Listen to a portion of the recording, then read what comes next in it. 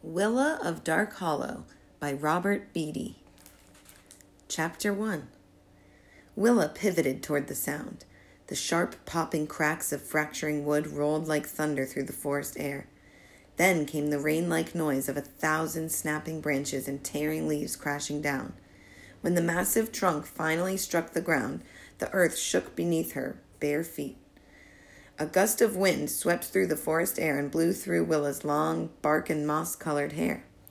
And as the realization of what had happened sank into her mind, her chest filled with pain. The human loggers had cut down the great hemlock tree that lived at the bend of the river. She stood frozen like a young deer. It was a tree she had sat beside on sunlit mornings, watching the river flow past its roots, a tree she and her twin sister had curled up in on misty nights, gazing up through its outstretched branches toward the great smoky mountains and the moon above. The trees of the forest had shrouded and sheltered her all her life. They had consoled her when her sister was killed. They were her earth and her soil, her sunlight and her song. But now she heard the axemen chopping and sawing and shouting to each other, their harsh, barking words circling through the tree tops like quarreling ravens. The quills on the back of her neck went up, and a burst of heat flashed through her body. She knew she should flee this killing ground, or blend her green skin into the leaves of the undergrowth and disappear from the coming human eyes. She must run from their tromping feet and escape the cutting blades. But how could she run away when her friends were dying?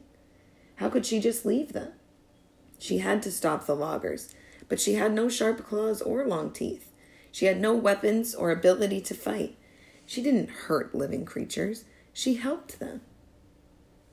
The human loggers had jagged metal saws, axes, knives, guns, animals in chains, vast metal contraptions for dragging murdered trees from the forest, and black, steaming beasts that rolled on long, gleaming tracks.